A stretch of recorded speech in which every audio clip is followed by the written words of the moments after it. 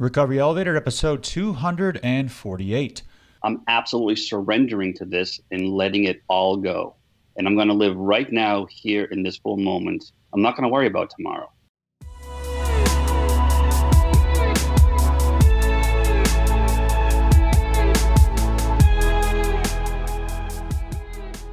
Welcome to the Recovery Elevator podcast. My name is Paul Churchill. Thank you so much for joining us today. On today's podcast, we've got Patrick. He took his last drink on January 1st, 2019. He's 51 years old. He's from Boston, Massachusetts. And in his interview, he talks about how he's relied less on thinking to depart from alcohol. And the intro into his interview ties in beautifully with that statement. A new Cafe RE group, this will be the fourth, name yet to be announced, will be launching January 1st.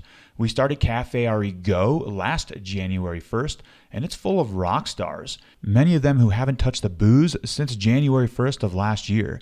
So if you're thinking about taking the plunge into a way better life, then this is a fantastic opportunity. I am pumped to announce Recovery Elevator is going to Australia. Yeah, I'm putting on 2 meetups. The first one in Sydney. This is on Saturday, December 14th. This is at the Surf Fish Cafe at Bondi Beach, followed by additional activities. And then I'm putting together another one in Brisbane or the Gold Coast area on Saturday, December 21st. I do need a head count, so if you'd like to attend, please email info@recoveryelevator.com, and Carrie will get you on the list, as well as more information about where to meet and when. So if you live within a couple hundred miles or want to check for flights, we'd love to have you. These meetups are a lot of fun. We've had roughly over 400,000 downloads from Australia. So if you're listening and you're in Australia right now, thank you for listening. And I would love to meet you in person, so come hang out. The book, Alcohol is Shit, is now out. So what am I working on now? Well, I'm currently pumped to be working on a meditation course specific to those who want to ditch the booze. If you've been on this path for a hot minute, you've most likely heard the word meditation. This course will demystify the practice and scientifically show how calming the mind will rewire your brain for a better future. I'll be creating music for the guided meditations, which I will personally narrate. With the course, you'll get access to step-by-step instructions on how to meditate with over 15 guided meditations. Once the mind is calm in the alpha and theta states, then an internal coherence emerges, resulting in a happy life where alcohol is no longer needed. Warning, the prominent side effect of this course is you just might fall in love with yourself. I'm hoping to have this out by early next year, so stay tuned for a release date. Okay, let's get started. It's important we tell our story, own it, without a victim mentality. At Recovery Elevator Retreats, we give attendees a chance to tell their stories in front of small groups. For many, it's the first time the story has ever come out. I've seen intense emotional purges where a person feels much lighter after releasing some of the pent-up energy in word format. It's cathartic. It's empowering. Infinite strength can be found in this vulnerability. After I interview someone on the podcast, when I stop recording, usually I hear something like, "Whoa, that went by so fast, and it felt so good to tell it. It was therapeutic." However, wait for it, and if you've been listening to the podcast long enough, you know this is where the plot is about to thicken in 3, 2, 1. Telling your story over and over, fully identifying with the life up until this moment can be, or actually is, extremely dangerous. And before I continue, I want to make it clear, I'm not downplaying anyone's story or negating the severity of past events or saying that your perception of them is wrong. You dig? Same page? Okay, let's keep going. A long time ago, there used to be a tribe in the northern Basque region of Spain. Rumor had it, they let you tell your story 3 times. When word got out that you told your story 3 times, and the next time you told it would have been a 4th, they would take you to the precipice of a cliff. They'd hold one ankle, and the other person would hold another ankle, and they'd hold you over the cliff and ask you, will you tell your story again? Are you willing to pay for your life with this story? I imagine at the bottom of the cliff, there was alligators, crocodiles, snakes, and let's go with a big rhinoceros. Yes. So The reason why this tribe in Spain didn't want you to tell your story, well, there's several reasons. Number one, separation. If you keep telling your story, you become separated. It's like you're a fish in water asking for a drink. Number two, they couldn't trust you. They couldn't trust somebody on a night watch who was reliving their story, telling it over and over internally when there was a threat outside looming and you'd probably miss because you're telling your story. So that was then.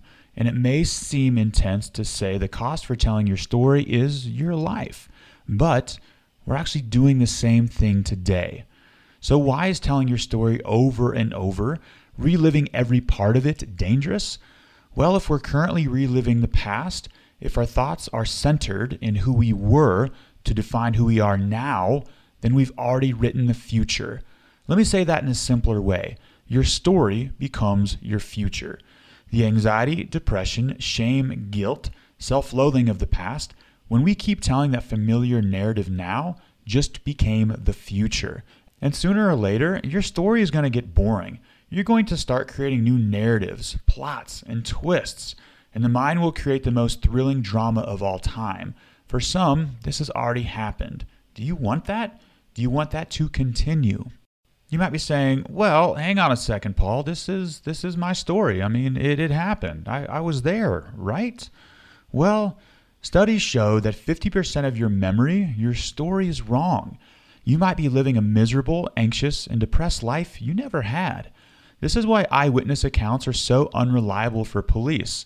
Reports show that eyewitnesses who witnessed a robbery take place often get the color of the getaway car wrong, even though they were standing right in front of the car. So there's a good chance, in fact a very high likelihood, that the reasons you're telling yourself why you need a drink at night are wrong, flat out incorrect. When you're inside the guilt jar, you can't see the label. Now hang on for a second. Please don't hit the pause button and try to think back on part of your story that you may have got wrong, because then you're thinking again, and most likely the mind will fudge that up as well. Before we talk about how to no longer identify with a story, let's first talk about why we're doing this. By design, the brain is an anticipation machine and functions on knowing what's on the horizon. Your brain is a memory bank of the old self, a balance sheet, or a snapshot of everything up to date. It likes predictability.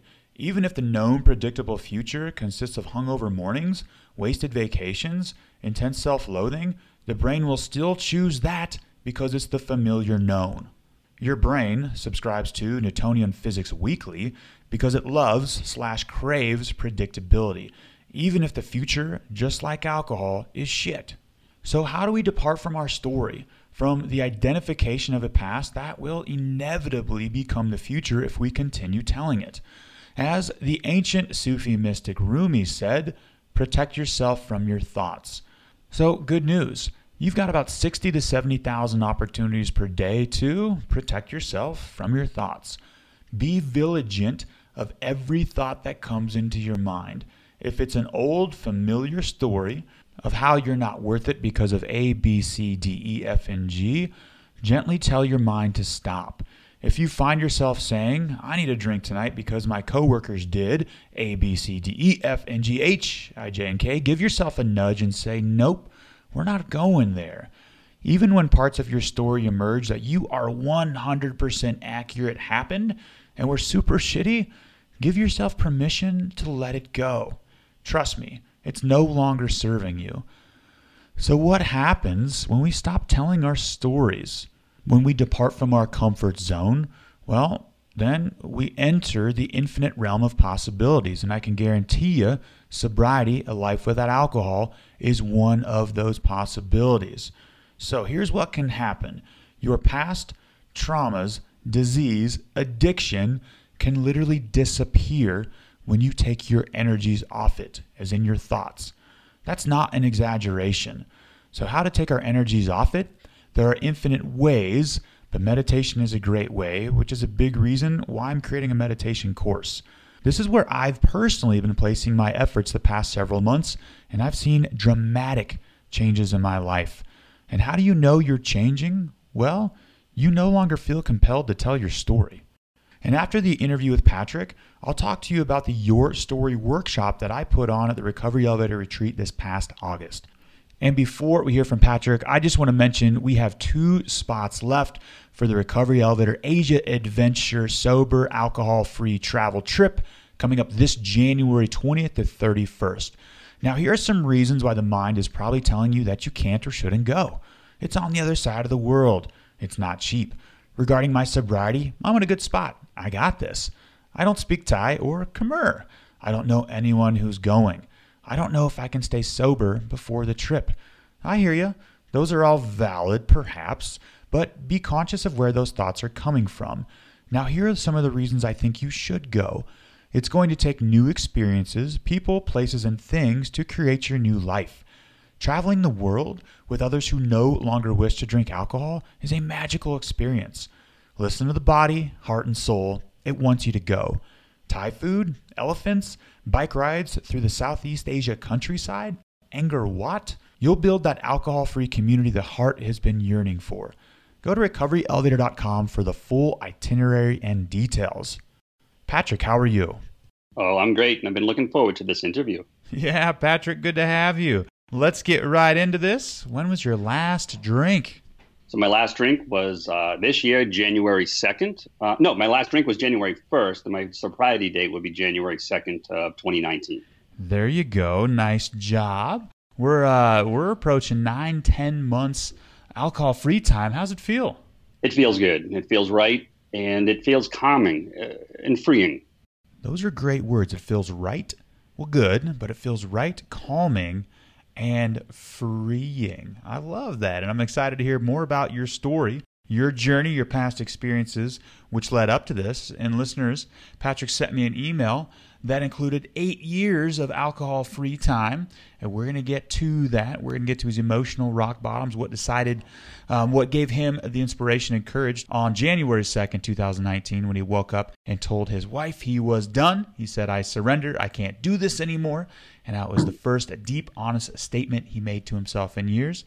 I'm excited to hear all about that. But before we get any further, Patrick, give listeners a little background about yourself, where you're from, what you do for a living, your age, do you have a family, and what do you like to do for fun?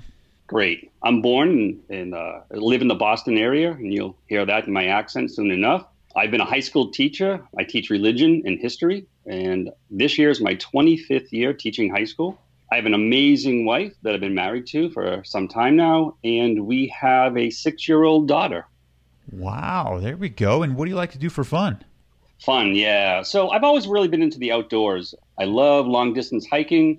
I love car camping, road trips. And recently I took my 6-year-old on our first camping trip to the White Mountains of New Hampshire, and we spent a week on the Saco River, just the 2 of us. Big time. That's huge. And without alcohol, I imagine you were present and there for every moment, right? Paul, that's the exact word I was going to say. I was 100% present with, the love, my joy, my 6-year-old daughter, and every moment being with her, from the river to the thunderstorms. It was us, and that was life, real life. So growing up, I would go camping with my family, my teens, early high school, and it was all about just that, getting connected with nature, outdoors, and camping. And then for about 15 years, it was just getting shit-faced, and it was such a pleasure, so refreshing to get back to what camping is, to going out there and really recharging in nature and being in. I just love that stuff, so I could keep going with that. But Patrick, give listeners some background with your drinking. When did you start? How much did you drink?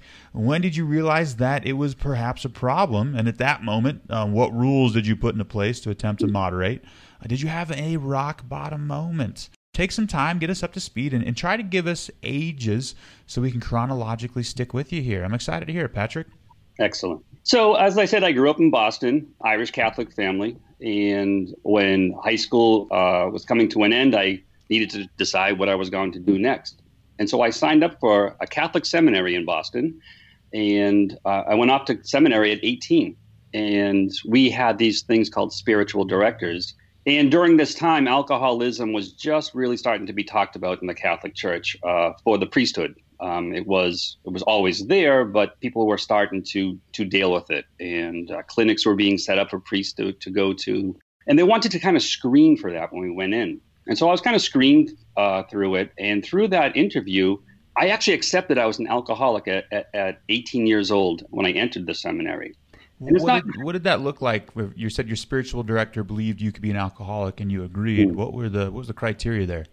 Yeah, the criteria really was this mental obsession that I constantly had. Now, in high school, I had that, the gang of friends who drank, and we drank on the weekends and we had house parties. But for me, it was like that house party ended, but I still wanted more after. And at one point, I actually, well, he knows now, but I stole my older brother's information, and I went to the Massachusetts, drivers, the registry of motor vehicles, and I got a fake ID when I was 16 years old.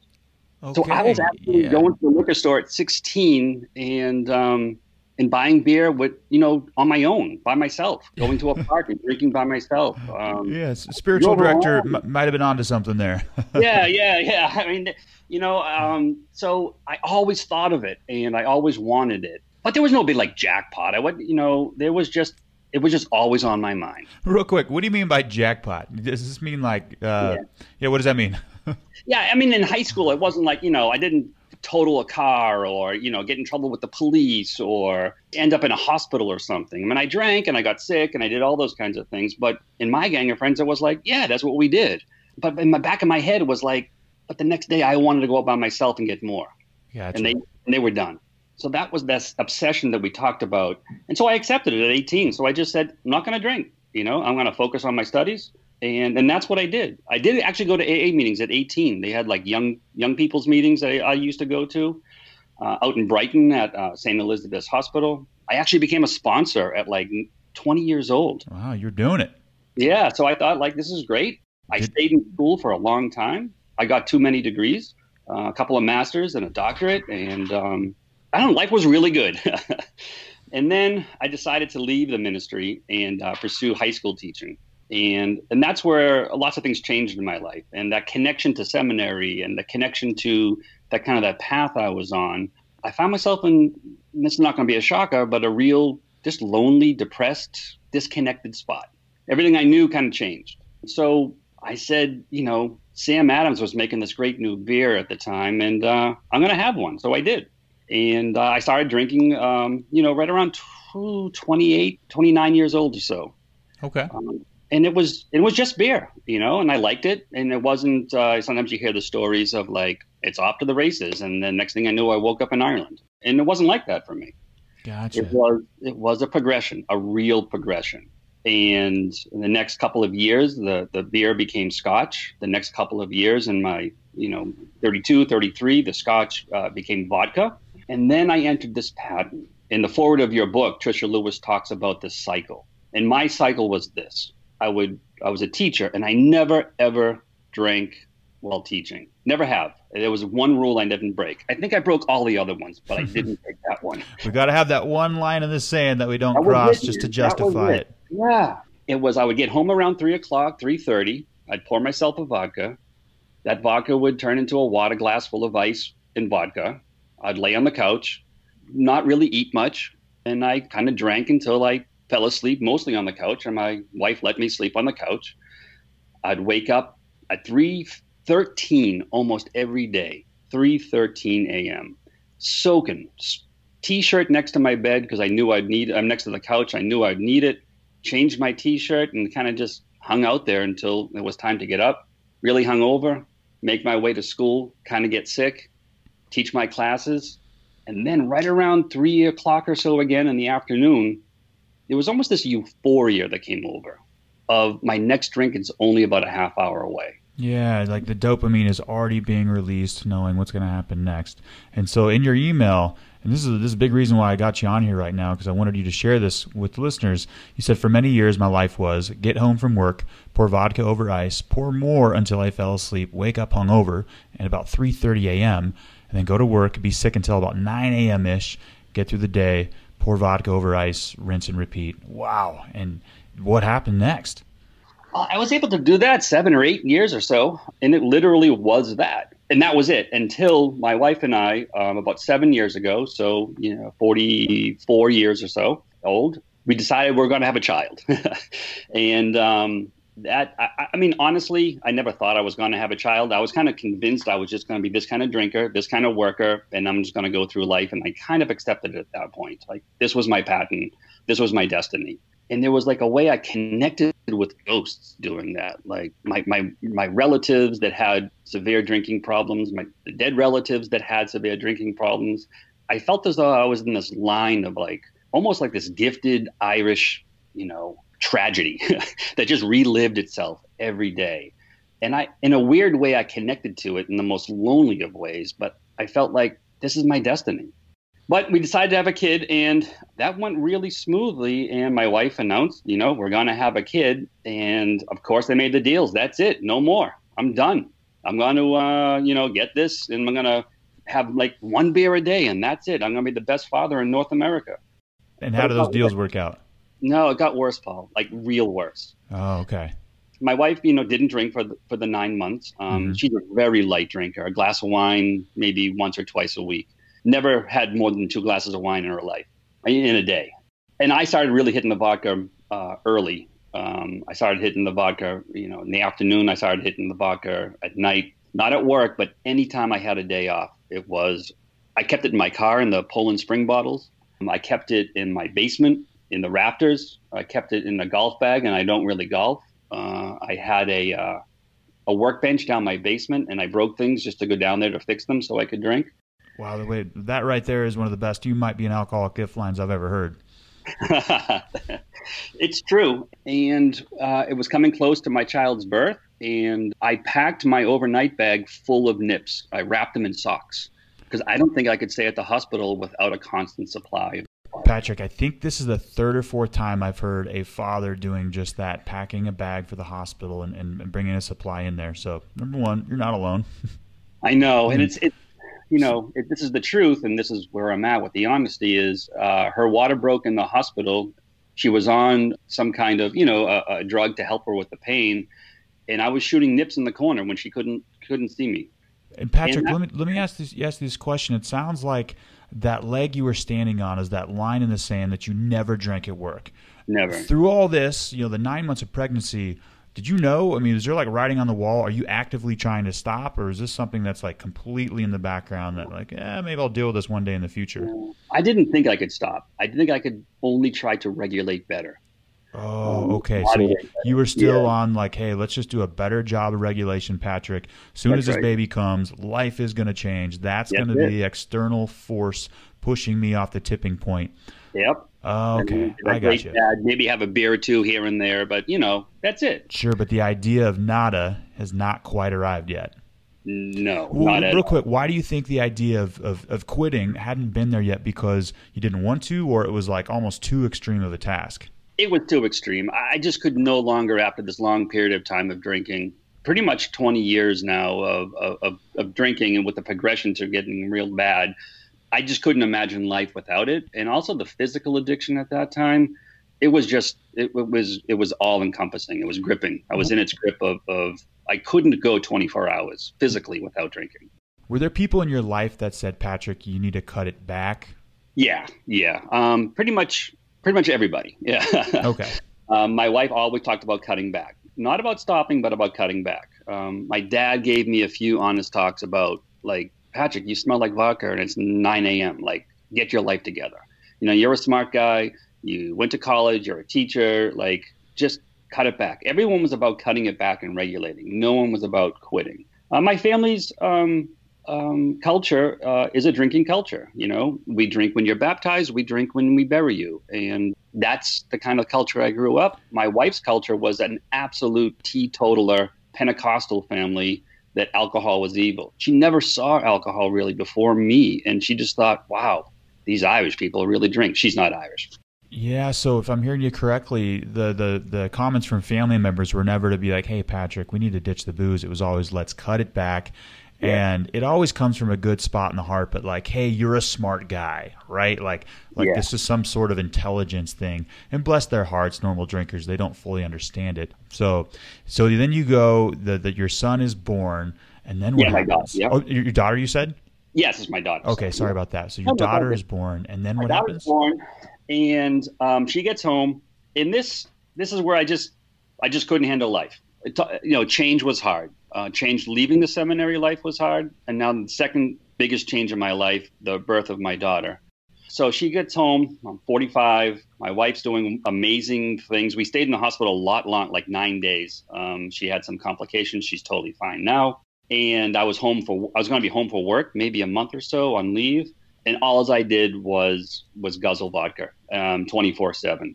And that lasted about 2 weeks. And I was contemplating suicide at that time.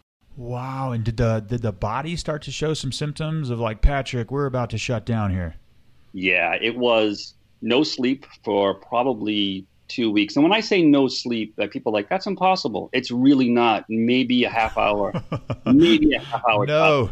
With poison ethanol, it is possible to not sleep for 2 weeks. It was pure rocket fuel. Whoa. 2 straight weeks, morning, noon, a handle maybe a day for 2 weeks. And when I was drinking, I don't know if I hit, when I was drinking close to that amount, I couldn't eat either. What was the diet intake like? No diet. I tried to force maybe a power bar down once a day, but I couldn't even get that down. Whoa, that's painful. Living right off the vodka, crying all night, banging, hitting the wall, punching holes in the wall, like just losing it. And obviously, that was it, right? My wife's like, you got to go to the hospital. They took me to the hospital. This is my baby's only 2 weeks old. Now it's December, say 20th or so. And how old are you at this moment? I'm 45 years old. Okay, 45. Yeah. And I get to the hospital. They do the blood test. It's like 0.3 something or another. And this is after like a long drive to the hospital. Yeah, good work. They they checked me in for 9 days. It's a kind of a detox psych ward. Fill me full of Ativan. I was like a walking zombie for 9 days. Go to outpatient. And all I wanted to do was to convince everybody I got this. Sure you did. Yeah. And my plan was I'm going to drink again, but I'm going to show everybody I can moderate. Even after that. I mean, I spent Christmas, my baby's first Christmas, watching Home Alone on a VCR in a hospital outside of Boston. Yeah, yikes. And I wanted to make a plan how I can drink again. Come up with a plan. AA. Yeah. I'm going to join AA. So I did. I became a secretary of a group within 6 months. I got the keys to the church. I did all the relaminating of all the literature and made signs. And I was the hero of AA. But I didn't tell them I was doing NIPS before I would go to meetings. I didn't tell my family. I didn't tell anybody. And I'm maybe 2 NIPS, 3 NIPS a day. Because with NIPS, I figured if I bought the bottle, it's gone. But with the NIPS, I try to control it. I mix them with coffee and I try to hide my breath. And I did that for about 6 months. First 6 months, I think I was sober. Second 6 months, I was nipping. And as my first year came to get my chip, I shot 2 nips, went to the AA meeting, got a cake, got a card, chaired the meeting, and went and shot a 3rd nip after with the brand new heavy 1-year chip in my pocket. Whoa, 2 questions. For the 6 months where you're doing a couple nips a day, did you say to yourself, hey, Patrick, you're a genius. This plan seems to be working. And the second question is, when you got your 1-year chip after taking a couple nips, was part of you like, I don't know if this is legit? So I had this wonderful way of dealing with, which I think is the most brilliant saying in AA, and I'm serious, is the 1 day at a time. I just kept resetting every day, like, it's 1 day at a time. So if I have nips today, tomorrow, it's 1 day. And so I had this math thing, maybe it's not 365, but it's 325 because I drank on these days. So I had this weird math thing in my head of it's 1 day at a time. So eventually it will be a year because I might take a day off here or there. It was just this complicated way of going to AA, letting people know I got this, having a few nips around 5, 6 o'clock at night before a meeting, coming home, having a second one, bed, and that was my new cycle. Let me comment on that real quick, Patrick. I've had similar plans, elaborate plans of when I'm gonna drink, what time I'm gonna drink, I've downloaded BAC, blood alcohol calculator apps, and sat at an old Chicago with 3 apps open at one time, following the most liberal, most convenient app for myself. And it's just exhausting. And studies show that small decisions take up the same amount of brain wattage as big decisions. But that right there just sounds exhausting. I mean, it's like pretty. I mean, it's a plan, right? But there's so much brain wattage that we take up in our brain just figuring out how we're going to pull this off.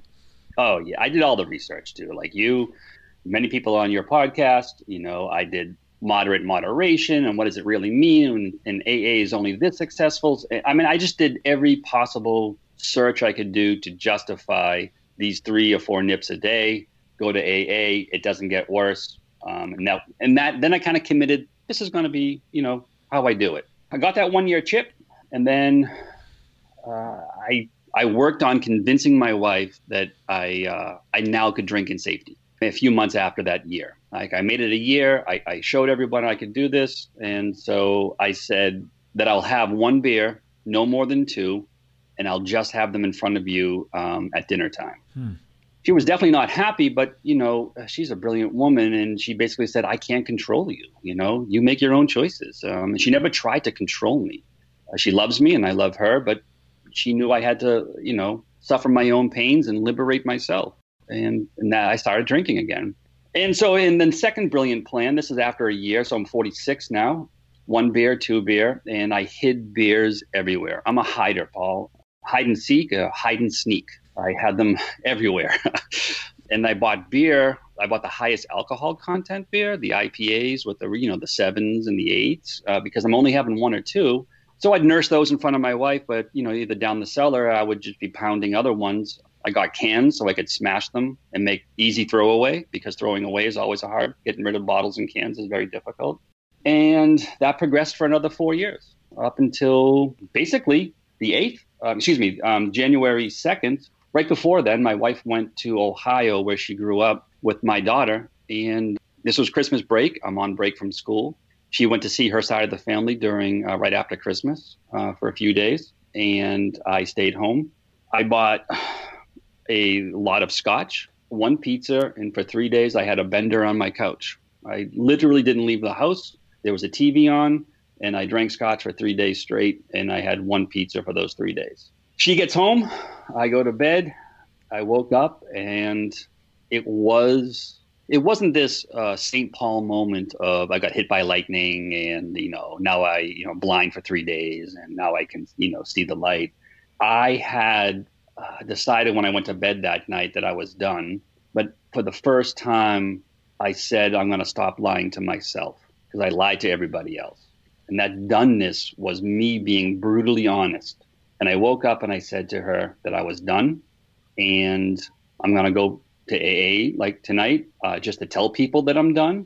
And for the first time in a good 20 years, it was 100% honest, because I said it to myself and I was doing this now for myself. Patrick, what do you think the difference was? Because you've probably made that promise to yourself several times, like, I'm done. But it sounds like you knew in that moment that the promise was going to stick. What was different this time that you felt?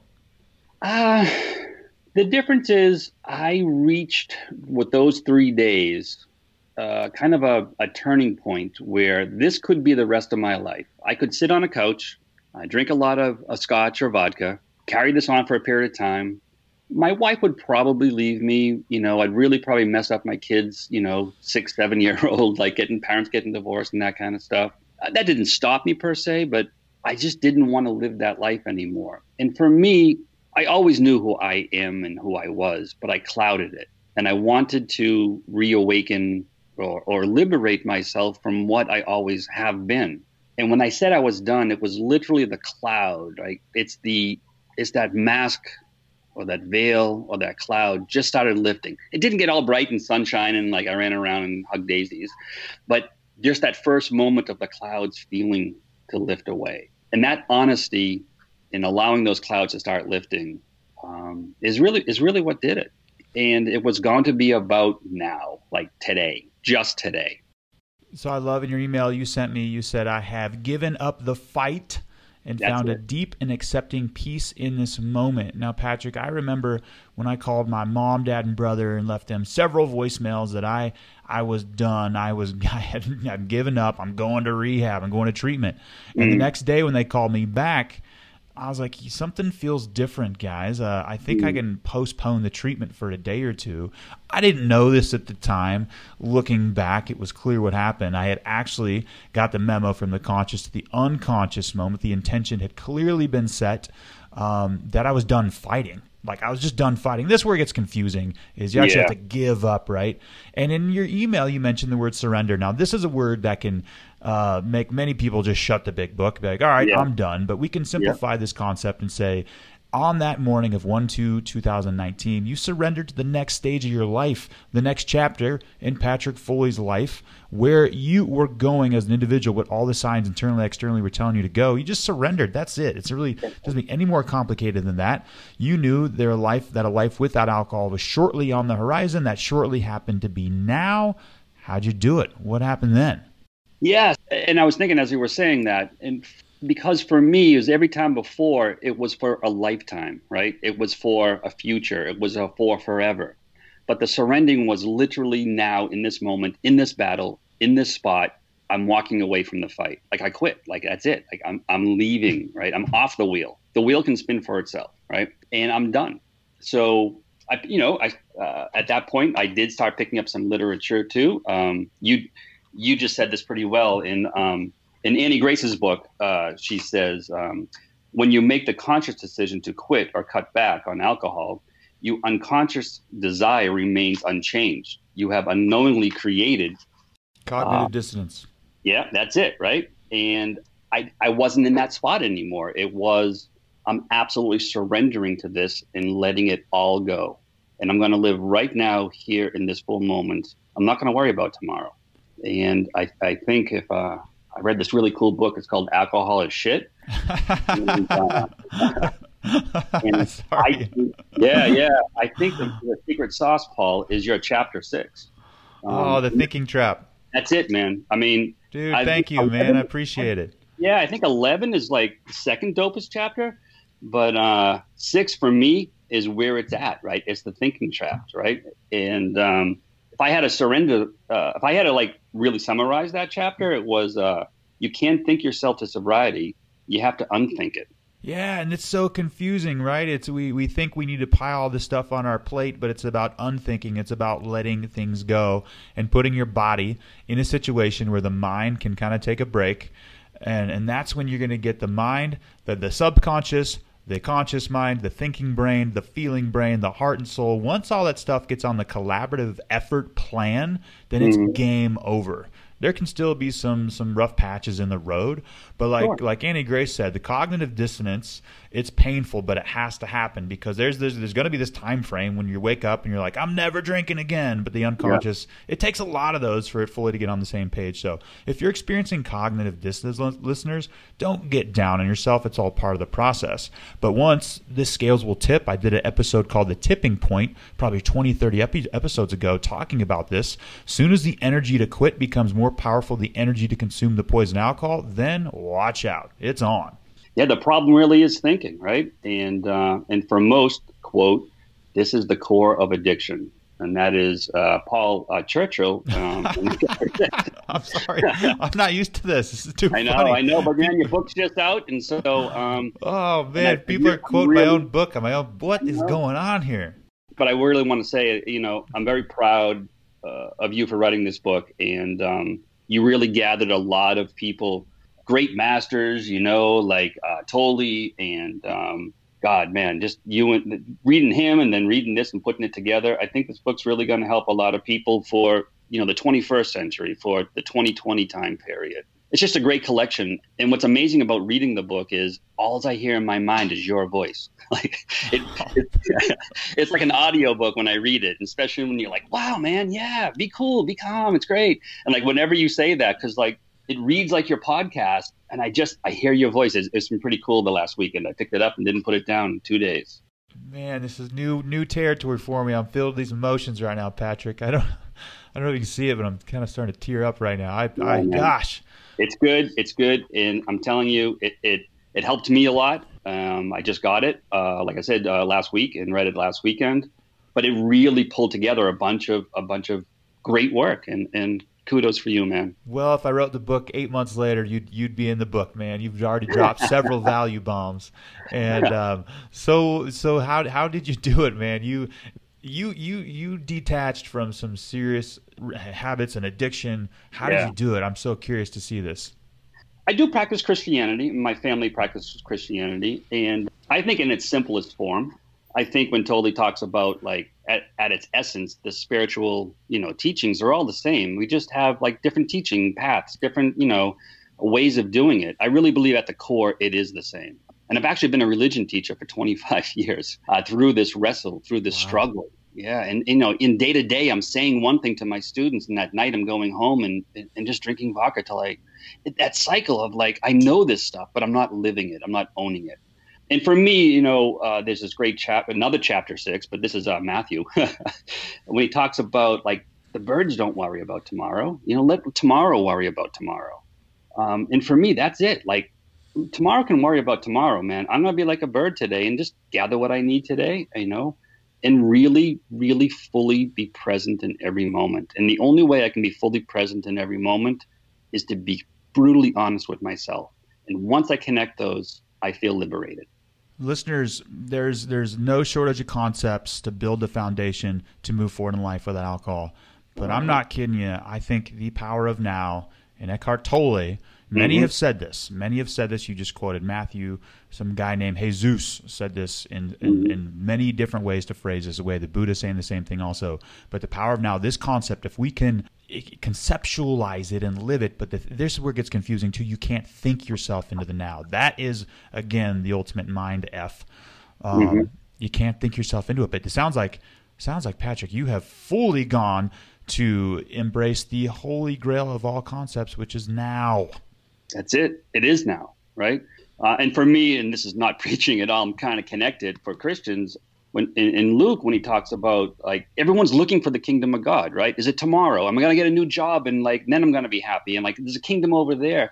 And he just goes, "You fools, the kingdom is within you." And then once you truly say that, and the Buddha says the same exact thing, right? Like it's here, it's now, right? It's the possible that you'll never be fully alive if you keep looking somewhere else until you look within. Patrick, are you able to look at alcohol and revere alcohol as one of the greatest teachers of all time to show you this lesson? Talking to you right now, I'm going to say yes. I would never have learned this lesson had it not have been for alcohol. Yeah. I think it helped me fully realize the lesson. Intellectually, I could, physically, I could. But when my spirit fully embraced it, or the mind, if you will, I'm not my thoughts. But once I fully accepted this in my life, it was the most liberating time in my 51 years. Wow. That's deep, Patrick. I'm loving this interview right now. This is good stuff. I know listeners, if at first you've heard like the one day at a time thing, of course, right? But the infinite power of just this moment, because it's the only moment we've ever had. In fact, Einstein, one of his most famous crowning achievements, milestones, is that time does not exist. Like we're not going to quite go there right now. It's a total mind fuck. Sorry for the F-bomb, but crazy stuff to explore, which is 100% applicable to sobriety. In fact, one of the most powerful, like ninja sword through a watermelon type stuff power. Yeah, one of my actually favorite all-time authors is Thich Nhat Hanh, and he writes this amazing book. It's Living Buddha, Living Christ, where he combines Christian and Buddhist teaching, which really is my practice. And he says this technique, if we must speak of a technique, is to be in the present moment, to be aware that we are here and now, that the only moment to be alive is in this present moment. And that's it. Me and you are alive right here in this moment, and we're living life. I love it, Patrick. And what are some of the lessons you've learned about yourself along the way? Wow. I think that I've always been here, right? I've always been this. I'm not discovering a new self. Right? I'm just lifting the cloud of someone who I always have been. And that's a very peaceful feeling. And the cloud's the best way I try to describe it. It's like I've been clinically depressed, and I think a lot of us have. And when that depression leads, it's not like one morning you wake up and like, whoa, geez, there I go, But it's a long process for some people, sometimes shorter. But it's like this lifting eerie feeling, then the smell of the forest is clearer. The vision, the way you see people, the way a door opens at CVS, like everything becomes clearer when this cloud lifts. When you're in it, man, it's tough. It is tough. I mean, I was in it. I wanted to not die, but I didn't know how to live anymore. When you allow to unthink this and that cloud to lift, there's a liberation that it's not even like exciting. It's just like being at peace. It's like a baby penguin sleeping on your heart. Oh gosh! I know what you did there. Another level 10 concept that Patrick just dropped, huge value bomb there, is this journey is not about compiling or accumulating anything. It's about revealing what's always been there all along. I love how you said that. I'm quoting you. Next book I write, Patrick. And I know with the quantity that you were drinking, were there cravings? And how did you get past them? Yeah. And do you still experience cravings? Yeah, I want to say I do because it would be like normal and most common. I think I have in the past a lot. These last 8-9 months or so, no. I look at it, but my wife has a bottle of wine in the house for, time that she wants to. I actually don't have cravings right now. And I'm not in some better than thou or any of that. I just let that go. And I'm not saying, once in a while I'll drive by a liquor store and look at it and go, but that's it. It's fleeting. And if I do have a craving like that, I accept it. I own it. I don't fight it. And it goes so much quicker when I accept it. And walk us through a typical day in your life without alcohol, Patrick. Yeah, well, let's see. We'll start in the morning. Wake up with my family, and we have a little time in the morning, and then we get ready for school. My wife is an amazing educator with Boston Public School kids and a learning lab in science. And my daughter's just started kindergarten at the local public school. I get her off to the bus. I teach some really amazing classes with the best students in North America. And I pick my kid up after school. I cook dinner. My wife gets home later. And we hang out as a family at dinner table and have great conversations. Do, after dinner things. And the three of us pray every night as a family. And we go off to bed. That's a really typical day. And that's a kick-ass, happy day. That is a kick-ass day. And how has your life changed without alcohol in it? The number one change really is I'm fully present with my wife. I'm fully present with my daughter. I'm fully present with myself. Like, alcohol separated me, right? The addiction, what do you say, Paul? The opposite addiction is connection. Connection. Yeah, I was going to say not connected, but it's connection, right? There we go. Yeah, there we go. Thank you. And as much as I wanted to feel connected, the alcohol didn't allow me to connect. And without that alcohol, it's just me. Like, that's the me that's always been there, but it was hidden. Wow. And Patrick, we have reached the rapid fire round. If you answer these questions within 30 seconds, that would be great. Are you ready? Some might be redundant. I'll do my best. All right. What's a light bulb moment you've had on this journey? Honesty. I lied mostly to myself. And then when I stopped, it got better. What is a memorable moment a life without alcohol has given you? Camping on the Saco River with my 6-year-old daughter.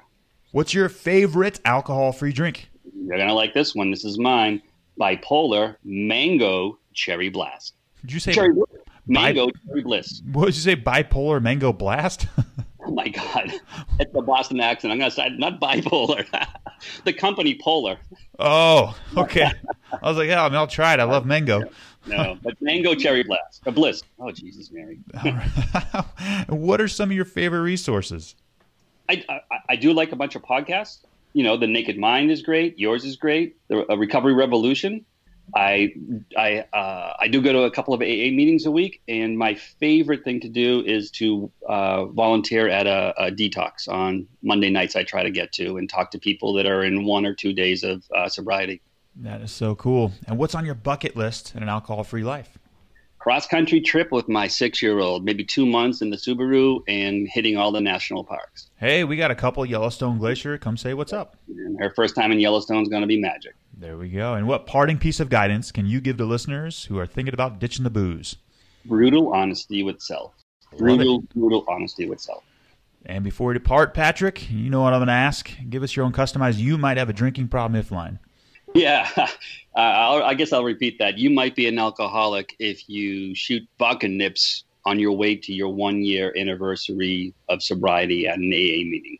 Yeah, and if you purposely break shit in your house, you can go downstairs the basement to fix it and drink. That's number two. That's right. Oh, I love it. Oh, Patrick, that was incredible. Thank you so much for reading the book, listening to the podcast. Cool stuff is happening, and it can happen to anybody who ditches the booze. This is just the magic of what's possible. Yeah, I'm really proud of you and the work you do, and I hope sharing this story helps somebody else. I know it will. Thank you, Patrick. Thank you, Paul. This past August, at the Recovery Elevator Retreat that took place in Bozeman, Montana, I put on a workshop called Your Story. I got the idea for this workshop because I personally went through it at a Dr. Sue Morter retreat that I attended. I think this one was in April. Okay, so I had people get in a circle, and everybody was facing somebody on the inside of the circle. And for 3 minutes, I let everybody tell their story to that person. After that first 3 minutes was up, I had everybody rotate. The next time they told their story, wait for it, here's the twist, they had to sing that story in opera. And in the background, I had an opera song playing. For 3 minutes, they had to do this. Was it comfortable? Hell no. Almost everybody did it. But there were a couple, they're like, no way, too far outside of my comfort zone, which is okay as well. So the next 3 minutes, had them rotate. I said, okay, here we go. Let's tell your story again, but we're going to bark it. Bark it like a dog. And guess what I played? Who Let the Dogs Out by the Baha Men. The fourth time we told our story, we did it in alien sounds, and I played the Star Wars theme. So what was the point of this workshop? The point was to raise the vibrational frequency around your story, that when we recall it, then perhaps a smile will come to the face. It doesn't quite have the energetic charge that it used to. Now, like I said, I went through this workshop, and every time I look back at my story since that workshop, it's been lighter, it's been softer. It didn't quite have the intensity that it did before. So, do you need to be at a retreat to do this, to face somebody? Maybe. Or you could look in the mirror and do that whole workshop just yourself, one-on-one. Recovery Elevator, it all starts from the inside out. I love you guys.